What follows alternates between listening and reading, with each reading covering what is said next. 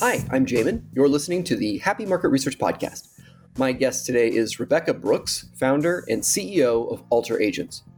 Founded in 2010, Alter Agents is based in Los Angeles, California, and is a full-service strategic market research consultancy reimagining research in an era of shifting decision-making.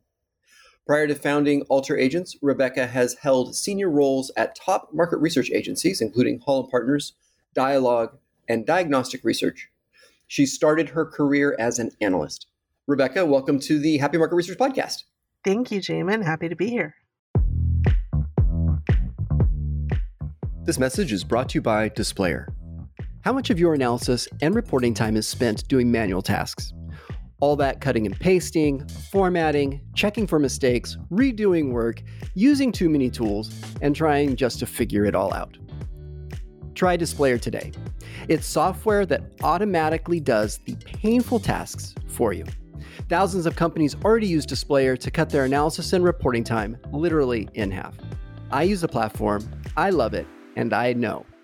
Get a demo and a free trial at displayer.com/happy, spelled DISPLAYR.com/happy.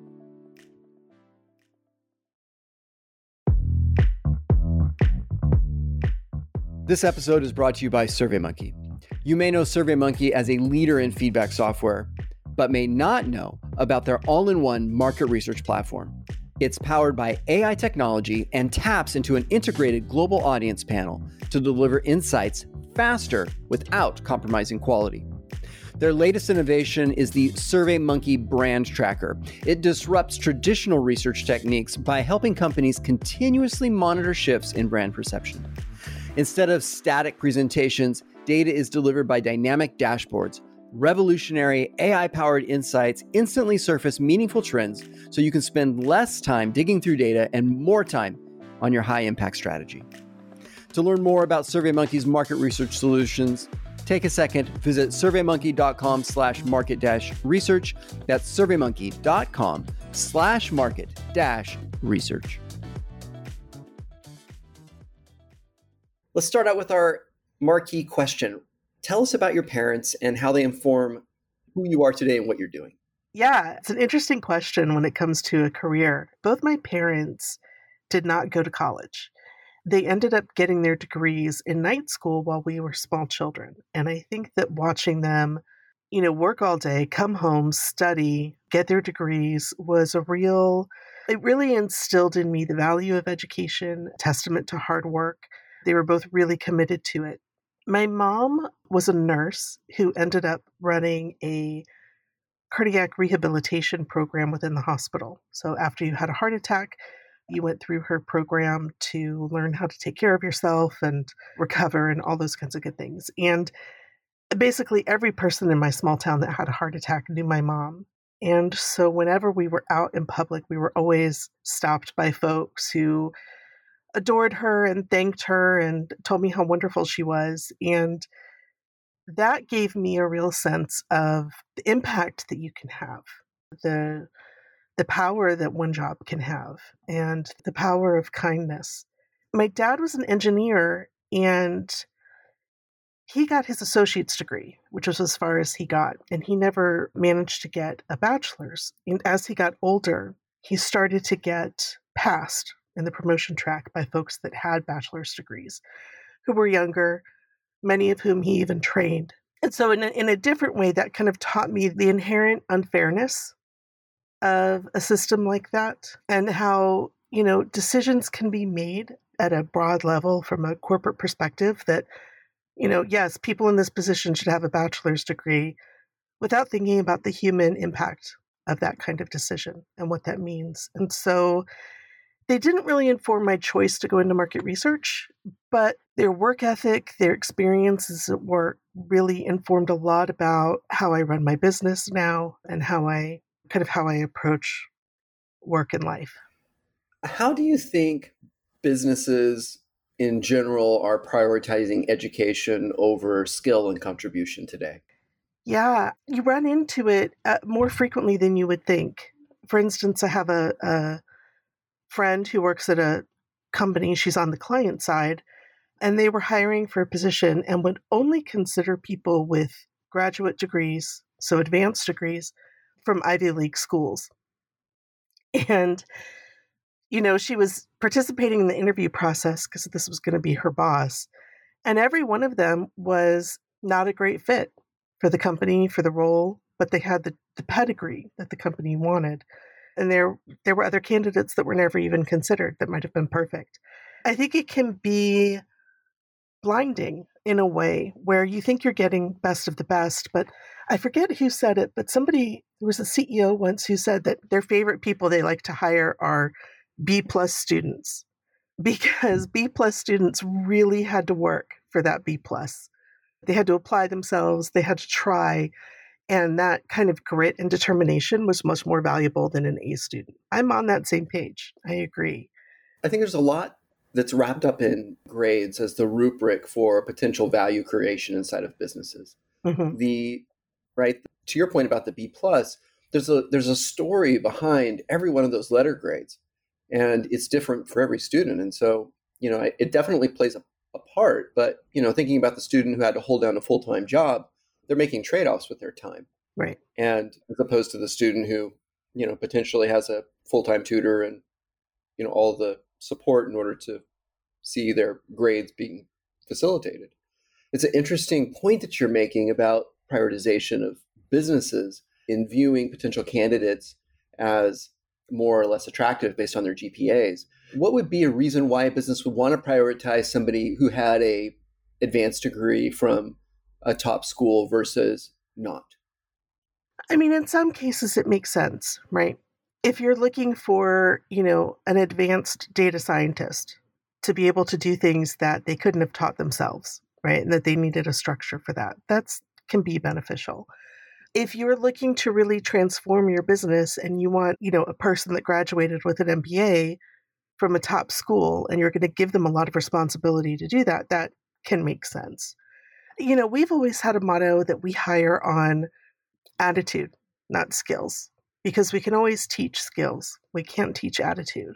And it's worked for us. And I think that, it's just much easier to train somebody on how to do a job and to help them learn how to do the job if they're curious and passionate and collaborative and all of the good things that we look for. So, yeah, I don't know. I struggle with the idea of there's a specific job that requires that kind of advanced degree. There's a lot to be said for lived experience, too. Let's talk a little bit about Alter Agents. Can you give us, you started the business in 2010, so congratulations on a decade of success. You recently had a post on LinkedIn, very empathetic about helping people who are recently unemployed or unemployed in general. You didn't put a time frame around it. Looking for work in market research, whether going to work for Alter Agents or any other companies that are inside of your network making introductions. So first of all, tell us about Alter Agents, and then I'll ask my question. Sure. Alter Agents does kind of everything. We do qualitative, quantitative. We're very custom, so we don't have any products we take off the shelf, but we build everything from the ground up for our clients. We're really the agency that you go to when you have a tougher question, a harder problem to solve. If you want to run, 30 copy tests in a very standardized format, there are companies out there that do a better job than we do on that. But when it comes to the tougher questions, for instance, and this work is actually going to be published, so we'll be able to share it in a little bit, but we did some research with a client on the meaning of friendship. It was a global study, 16 different countries, and kind of how is friendship changing during COVID, and what is the role of technology in friendship and maintaining friendships? So that's the kind of stuff that we really love to sink our teeth into. We've had our best year in 2020, which is strange, but we ended up hiring 7 people this year, which is pretty exciting. And so, yeah, hiring and qualifications and skill sets and stuff are top of mind for me because we've just gone through a pretty enormous growth. So congratulations. And it speaks to, I think, this tension between, having a top degree versus having, applied skills. I'm really curious. I'm thinking about why I would want to hire a top, why I would have that as a requirement, top school. And it would never be a detriment, of course, to a person. But Sure. One reason might be because it opens up doors for me from a marketing perspective, right? Mm. So, I've got the most whatever data scientists from from Stanford or what have you. Again, that's a great thing, but the actual value creation inside of the business, I feel like, is moving away from that messaging and more towards one of actual contribution to the business and added value into those client relationships.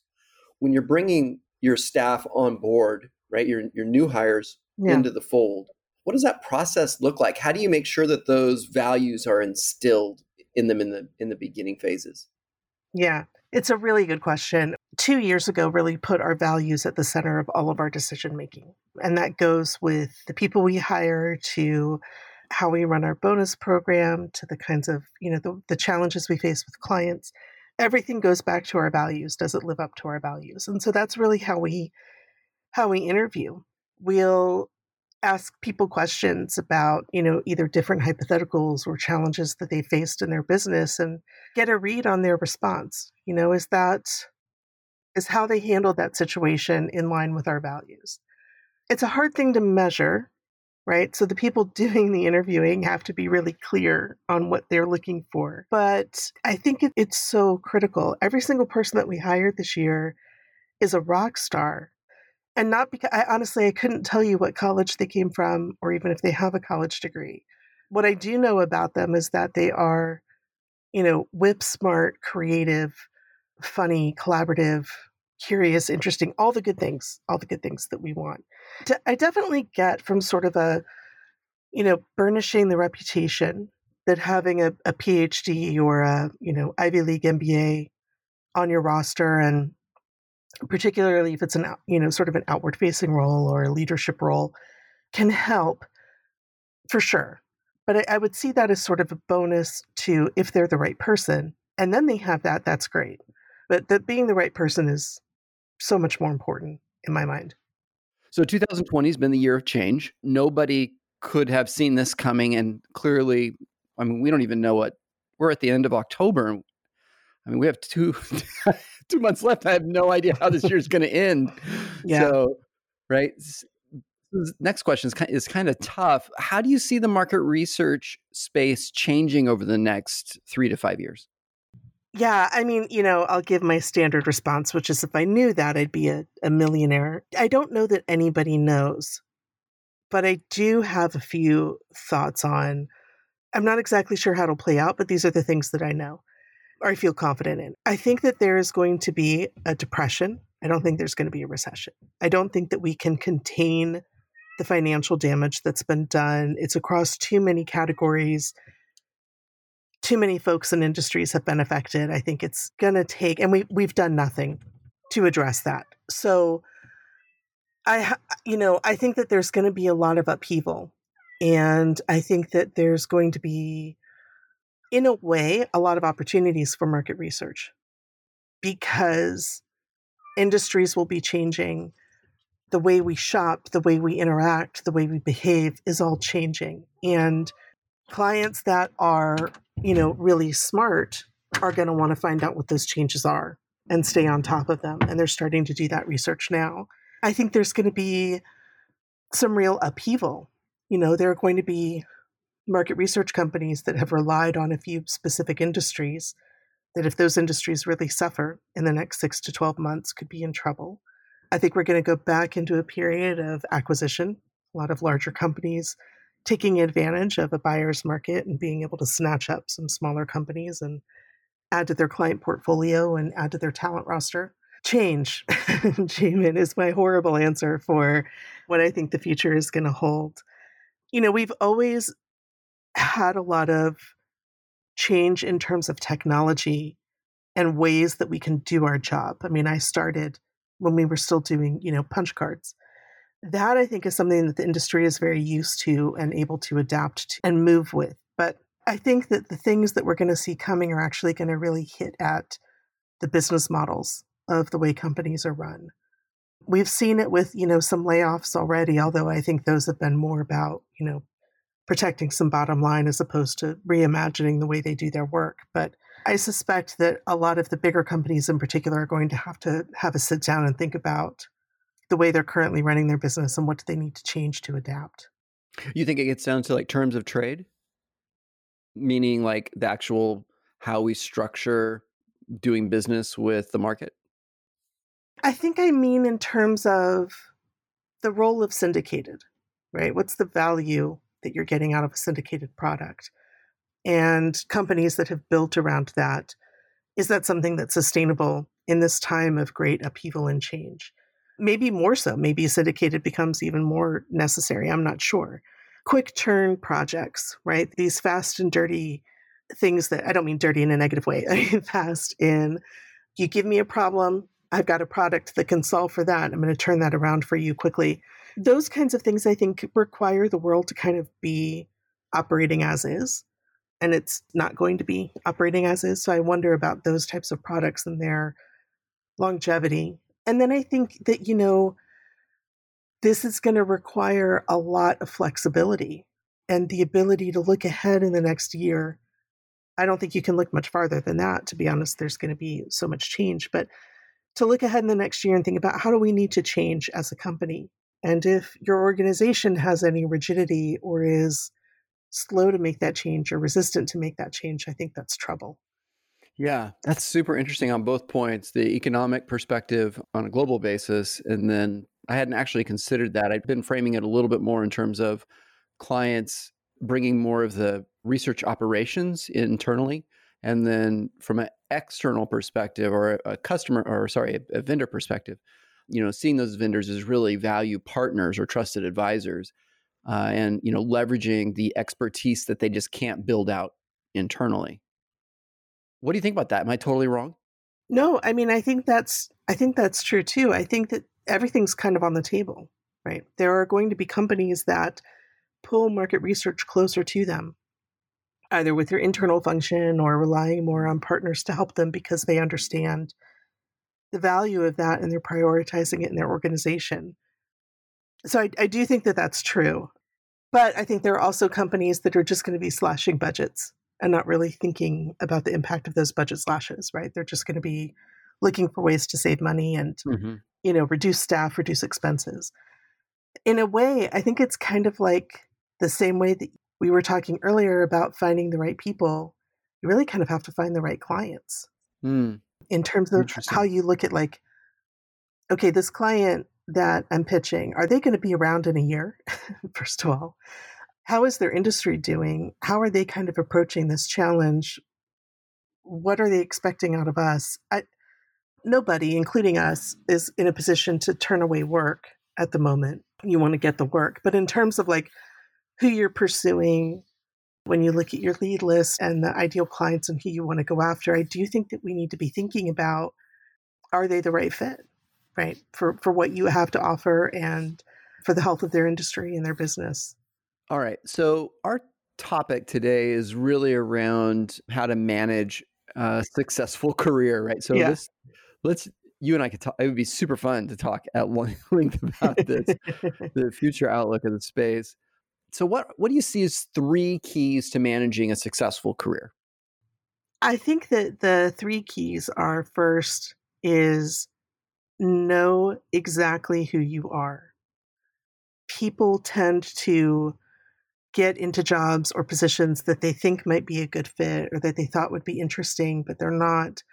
It is very challenging to navigate a successful career when the decisions you're making about where to go and how to move yourself forward aren't in line with who you really are as a person, what your strengths are. The second is that, and this isn't a revelation from me, but that you should be interviewing the company just as much as they're interviewing you, in particular, their work culture.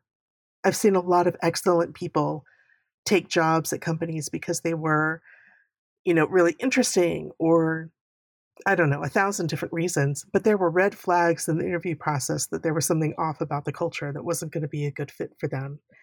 And, then they spend the next 2 to 3 years struggling at a company that can really damage a career. So definitely pay attention to the work culture, ask questions about it, make sure that you're going to be a good fit, make sure that your skills are going to be valued and rewarded. And then the third thing I think is don't be afraid to make changes. I've taken some pretty big moves in my career, from leaving a senior position at a company to start my own business and other things that I've done along the way. And I think that those risks have always paid off. There have been some things I've done that haven't paid off, but in the grand scheme of things, I think that taking risks and pushing yourself brings dividends. And in a lot of cases, the taking risks is very much connected to your second point, right? Which is understand the cultural fit between you and the potential company that you're going to work for, or current company that you work for. And just be really honest, because there can be a lot of fear around around taking or not taking a job that's a bad fit because of the red flags like you've articulated. The challenge, though, of course, is you got to, we all have mortgages and Yes. Yes. Starbucks and Well, everything and I else. mean, I'm just thinking it's kind of an obnoxious piece of advice at this time because there are a lot of people out of work and there aren't a lot Right. of jobs out there, right? So we don't have the luxury of being picky. And I know people, that have been laid off in the last few months that the clock is ticking on them. They've got a little bit of time to get back in there and there aren't a lot of jobs. So it's I guess I should have couched it as that's my advice in normal situations. And in these days, with how tough the market is out there, maybe you do have to take a leap into a company that does have red flags for you because you need to pay the mortgage and you need to get a job.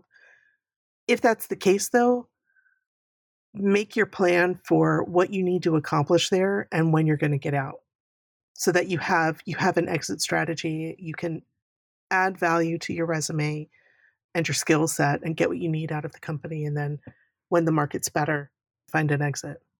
My son, he's 18 years old, my oldest, and in college this year, which is a weird first year college experience. He's been driving for Uber Eats, but he's really wanted a regular, job, a college job, right? Mhm. So he'd spent a ton of time refining his resume and submitted it out to a bunch of different companies, locally, and never even made it into the interview process, right?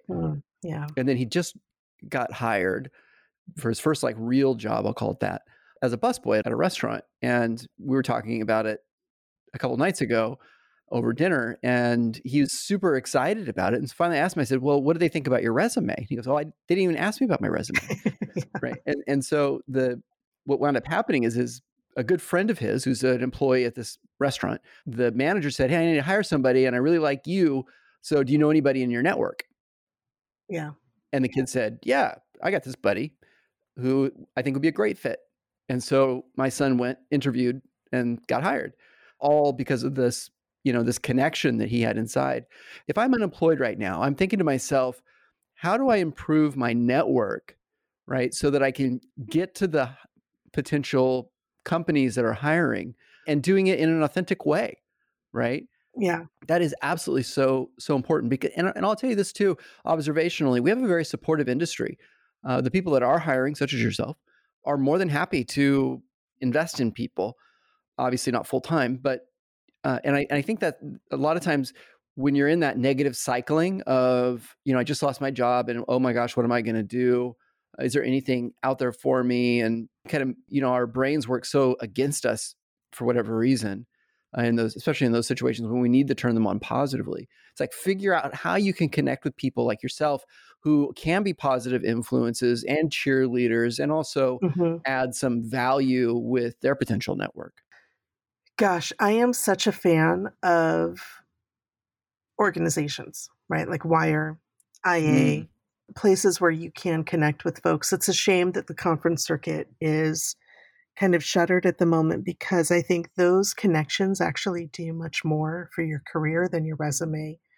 It's the people you know and it's who introduces you. I mean, every hire that we made this summer, we hired 5 people this summer, came to us through a connection. Hmm. We posted on LinkedIn, and there were a lot of great resumes, much more than we'd ever seen before. I think it's a sign of the economy.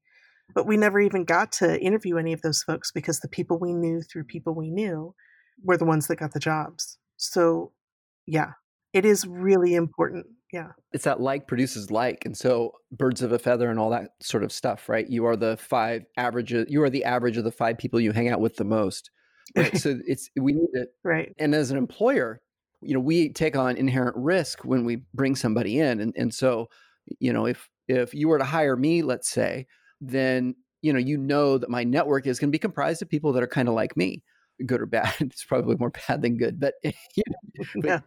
so, so you think about like Wire, I think is a really important opportunity, especially if you're a woman. Yes.